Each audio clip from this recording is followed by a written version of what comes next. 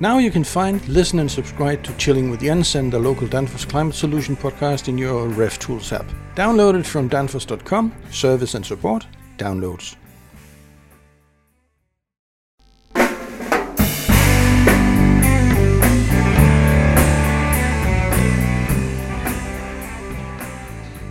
Hi, welcome to this month's Cool Talk. I'm Jens Andersen from Danfoss Cooling, and online I have my colleague John Broughton. John, could you please tell us a bit about who you are and what you do? Hi, Jens. Certainly. As you said, my name is John Broughton. I've worked for Danfoss for 26 years now, I think, and my main focus for Danfoss is a application expert with the main focus on condensing units and all things for commercial refrigeration. Okay, yeah. And today, John, we're going to talk about a topic that seems to pop up now and then. It's about pipe works. So if we start by the beginning, so to speak, the pipe work doesn't necessarily start with rolling out the copper tubes on site as soon as you get there, right? I mean, but where does it actually start? That's a very good topic, Jens, actually, a very good question. Pipe work and pipe size is one of the most important considerations, I'd say, in any installation. After, of course, the selection of the refrigeration equipment, evaporator, compressor, condenser, etc. The pipework itself connects everything together, so it's very important to get it right. And the reason I say that is we need to have two things. We need to have the shortest pipe route between, let's say, the evaporator and the compressor, and that is to minimize the pressure drop. And we also need the correct velocity in both the liquid line and the suction line. Now, velocity in a liquid line basically should be below round about 1 meter a second. Otherwise, you can get noise. You can also get pipe movement. Now, the suction line, that's important for two reasons. The first is oil return, and for this we need the correct velocity, and that's generally in a horizontal line should have 4 meters per second or more, and then for a pipe which is a vertical riser, so a pipe going upwards, we should have between 8 and 12 meters a second. Then we've got the second important issue with the suction line, and that is pressure drop. Now, the greater the pressure drop, the bigger the compressor needs to be able to perform the same capacity.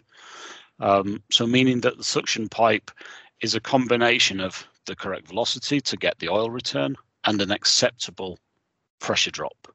So that's a bit of a balancing act to get both of those things together, because you can have nice high velocity, but that also gives you a fairly high pressure drop. So it's a balance.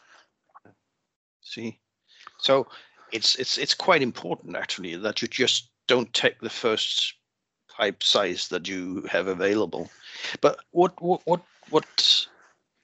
do we have any tools for this planning stuff? I mean, Danfoss has got CoolSelector for free use. Would that be of any help in these planning considerations? Yes, definitely. I think what I'd go back to is the first part is knowing your pipe layout, because before you even start and use a tool like CoolSelector, which has a pipe dimensioning part within it, you need to know the pipe layout. So you need to know how long it is, the vertical parts, the horizontal parts, all of those sort of topics before you even start to look at actually designing the pipe work in the Danfoss CoolSelector software.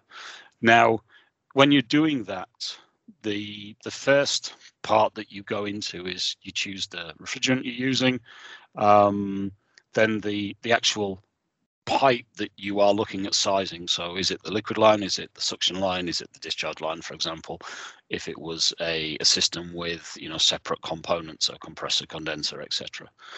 And then you look at the evaporating conditions.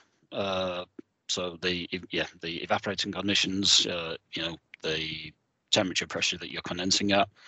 Then you look at the pipe material, and in CoolSelector, you can use copper, steel, etc., depending on the type of installation that you're working on. Is it a straight piece of pipe? How long is that piece of pipe? Is it an elbow, etc.? And then basically you can use CoolSelector to build up the layout.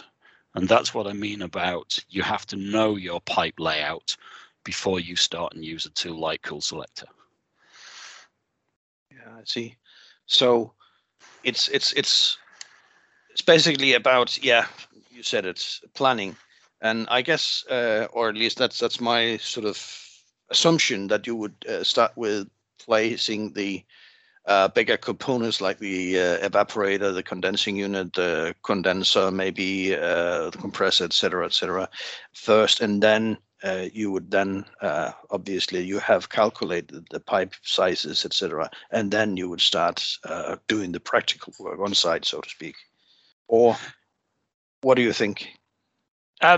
Yeah, I would say the first part is knowing the location of your major components. So, the evaporator, the compressor, condensing unit, whatever. Then you focus on the pipe layout. As I said, keep it as short as possible with the minimum height difference that you can between evaporator, condenser. And then you've got to look at the route of the pipes. Do they have to go through a wall? Do they have to break through a roof, for example?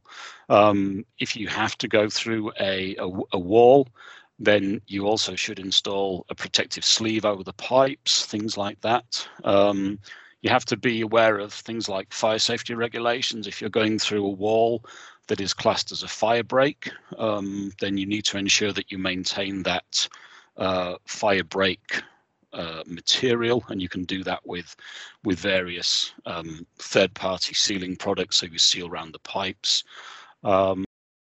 It's quite a challenge, Jens, to look at the position of the evaporator and where you can physically put the condenser, because we are limited these days to that. And then, as I said, if you're breaking through the fabric of a building to the outside, you've also got to make sure that if you do that and where the pipes, break through, you need to make sure that you don't get any water ingress into the building or, to its structure itself.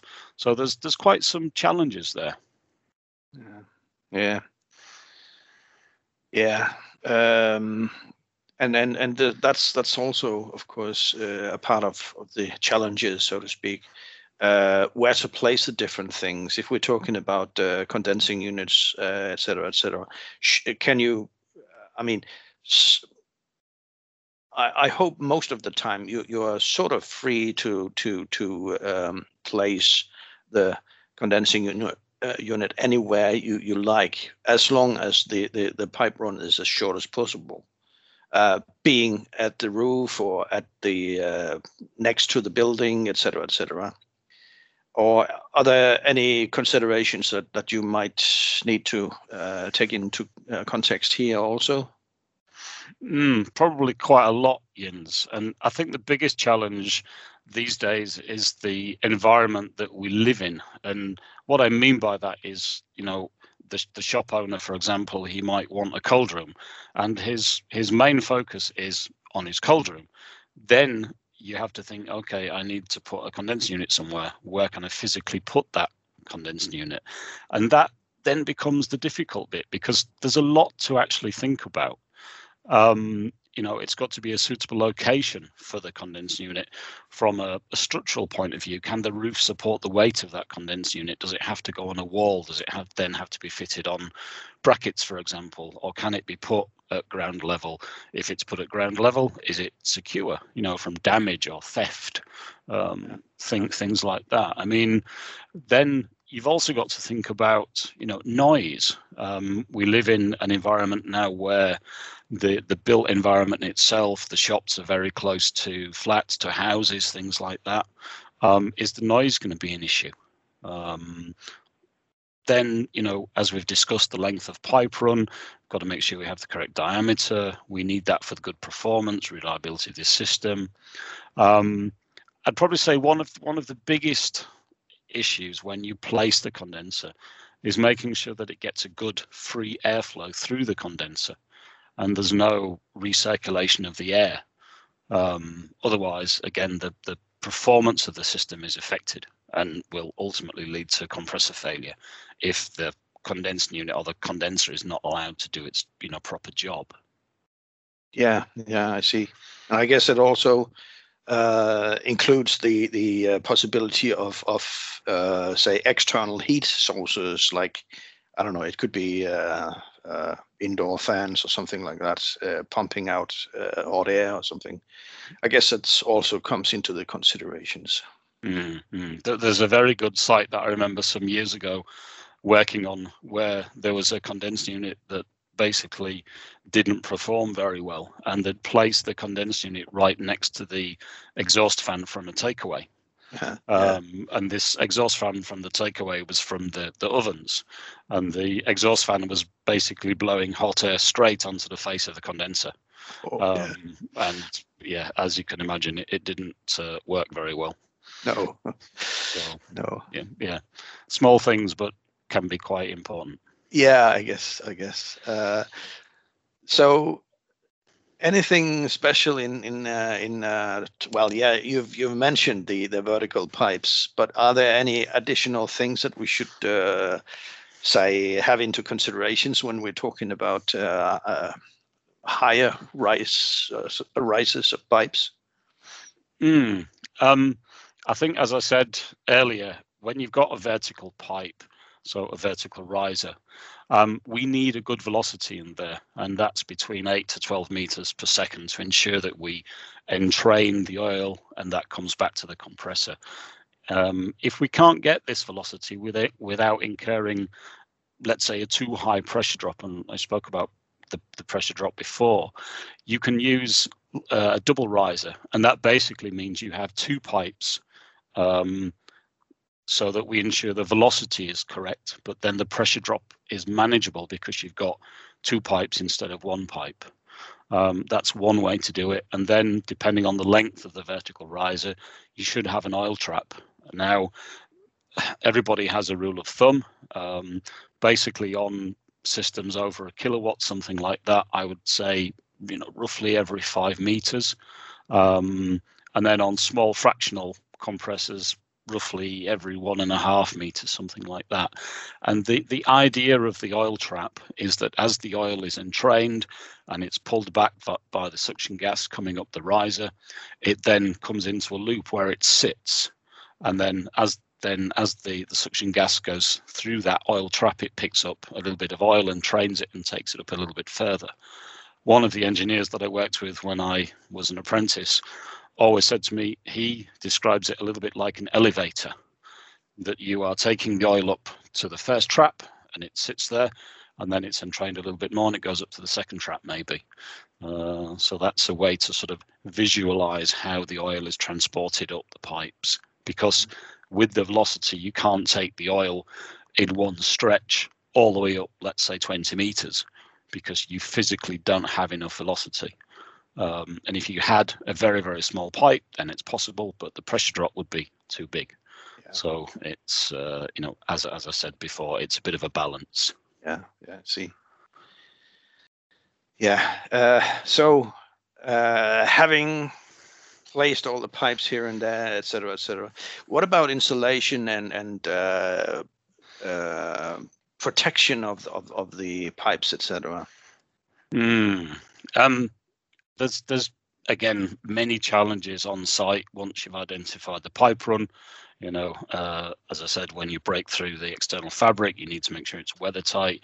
Also got to make sure that we have a sleeve over the pipes to protect them. Concrete is an acidic substance, and it will eat into copper pipes. So never put pipes through a wall and then fill it in with concrete, because the acid in the concrete will actually eat into the copper. So that's a very important thing to say. Then as you're taking the pipes into the cauldron, for example, they again need to be sealed, and that's to provide a vapor barrier so we don't let warm air into the cauldron. Or it could be a display case, where the pipes enter a display case, for example. You need to make sure that hole is sealed with a vapor barrier. One of the challenges with installation, particularly suction line, got to be the correct thickness depending on the evaporating temperature. It needs to be vapor sealed to avoid condensation or ice buildup at the joints or even where it's clipped. So you should not have a break in the suction insulation, and every joint should be glued with an adhesive. We don't want ice or condensate water dripping inside a building, damaging, the walls or the ceiling, for example, or even worse, if it drips over an electrical installation. That's definitely not good. One topic that's often not thought about from pipe insulation point of view is the action of UV radiation. Now, I've been to sites over the years where they've had insulation. I won't mention the trade name, but it really does break down. Now, I know products are UV stabilized these days, and they're probably a lot better than when I was on the tools, which is a long time ago. But I'll still go to sites now, and you'll see pipe runs up the side of a wall, for example, which will hit or get hit by the sun or on a roof, and that insulation does break down eventually. So try and keep the insulation away from direct sunlight. Not always easy, but or you can actually buy a paint that you can paint over the insulation, which gives it a bit more protection from UV radiation. Yeah.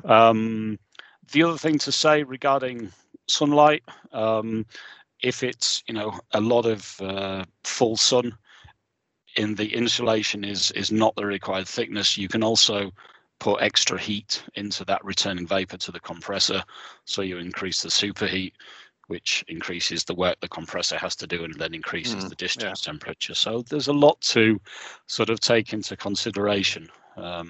Main thing to say is obviously ensure that the insulation is the right thickness for the evaporating temperature.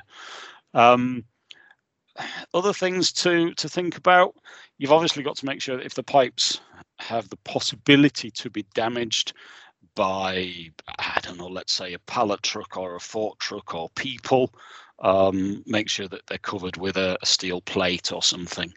I did see an installation some years ago where the drain line from the condenser came down onto the floor and then went across a doorway. And as you can imagine, over time, there wasn't many people in that particular area, but the pipe did get, damaged. Yeah. And it would have saved it just by putting a steel plate over it. So, sometimes the small things are the most important. Yeah. So it's fairly easy as long as you think of all these, traps, if you like, when doing the pipe works. But do you have any other, say, do's and don'ts that you would like to share with us? If I think back to my time as an engineer on the tools, there were certain practices that if you didn't do, you would get into serious trouble from the installation manager. It was the basics, really. It was things like keep the pipework clean, always cap off the tube to ensure we don't get any foreign material in the tube. That sounds very simple, but I know in my time working within Danfoss, when we used to inspect compressors, we used to occasionally get a compressor back which had small stones in the sump of the compressor. And we can only imagine that somebody was putting pipe on a roof where there was, small stones from the fabric material, and they hadn't capped off the pipes as they were working. That was the only sort of explanation. So keep the pipes clean. We don't want any foreign material entering the tube. Things like use the correct tool for cutting the pipe. I always remember the installation manager saying, if I ever see you with a hacksaw, you'll be in, very serious trouble, and we'll demote you to cleaning condensers on service for a week or two. So, because if you use a hacksaw, then you can put copper swarf inside a system that has a bad effect on, the expansion valve, the compressor, the valve plates, pistons, all of that. So you definitely don't want that. So use proper tools. Always use a dry nitrogen purge when you braze. If you don't, you get a buildup of oxides on the inside of the pipe. Then when the system works, all those oxides go into the system. They can block the expansion device, they can degrade the oil, so things like that. Don't overuse brazing rod. And I know that sounds simple, but occasionally I go to site and you see where people have brazed, and there's a lot of brazing material on the joints. And if it's small pipe, that can actually block the pipe or seriously restrict the flow if there's too much brazing rod being used. Always, if you have to use flux, let's say if you're using joining copper to steel, then make sure that you clean the flux up afterwards, because flux is an acid. As I said before, keep the pipes out of harm's way. If they're in a position to get damaged, then protect them with something. A strange one, but always use refrigerant grade copper pipe or steel pipe or whatever, but make sure it is refrigerant grade. And by that, it means it is clean and it's suitable for the maximum working pressures. Because you can get copper water pipe, which, so just use the correct pipe. It sounds simple, but it is incredibly important. Use things like long radius elbows to minimize the pressure drop instead of short radius elbows. Strange one that we were always told: hide the writing on the insulation, if there was any, to the back, so that the installation looks nice. Small things, but and then I was having a chat with a friend of mine recently about the days of installs and how we sort of miss that, and the strange things that various companies spoke about or whatever. And one of the sort of favorites really was, there's three of them. One was, it's not a sausage making competition. And hopefully the listeners can understand what a sausage is. By that, what he meant was, and I've seen it on installations as I spend time on site with the job that I do now, where people tie wrap cables to the insulation, they pull them tight. So you have this sausage look to the insulation.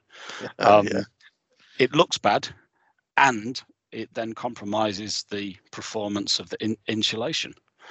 So small things, but it's not a sausage making competition, which always made me smile. One of the other favorites was, if it wiggles, put a clip on it. And hopefully the listeners understand wiggle, movement. So, please use the correct number of pipe clamps to ensure there isn't any movement or sagging on the pipes. Now, again, rules of thumb, generally every 2 meters for, larger size pipe, let's say, and then smaller pipes, 1/4, 3/8, every meter or so. But you can generally use common sense. Does that look right or does that not look right? And then the last one was, we're not making icebergs. And if you've got a low temperature installation, so you're evaporating, quite low. Generally, we evaporate below zero anyway, even if it's medium temperature. But if you're evaporating down -25, -30, again, make sure that the thickness of the insulation is correct and can cope with that suction temperature coming back to the machine. But if you're going to do that, make sure that you maintain the vapor seal of that insulation all the way from the evaporator right back to the compressor. Again, I go to sites and you'll see people who have a pipe, the copper, and then they just butt the insulation up to the clip. Now, there's no vapor seal there, and that pipe might be at, -15, -20 in some cases. And then you'll get moisture, and then you'll get ice. And then eventually you'll build up what I call an ice nut, or as his company said, an iceberg. And that, A, it looks unsightly. B, you are adding heat into the suction gas coming back to the machine, which is bad. It's just bad practice. So those are the sort of three things that we were smiling about the other day, which, just made us smile, I guess. Talking about, when you go to a scene where you need to do some service. Are there any, say, tricks or tips that you could give us?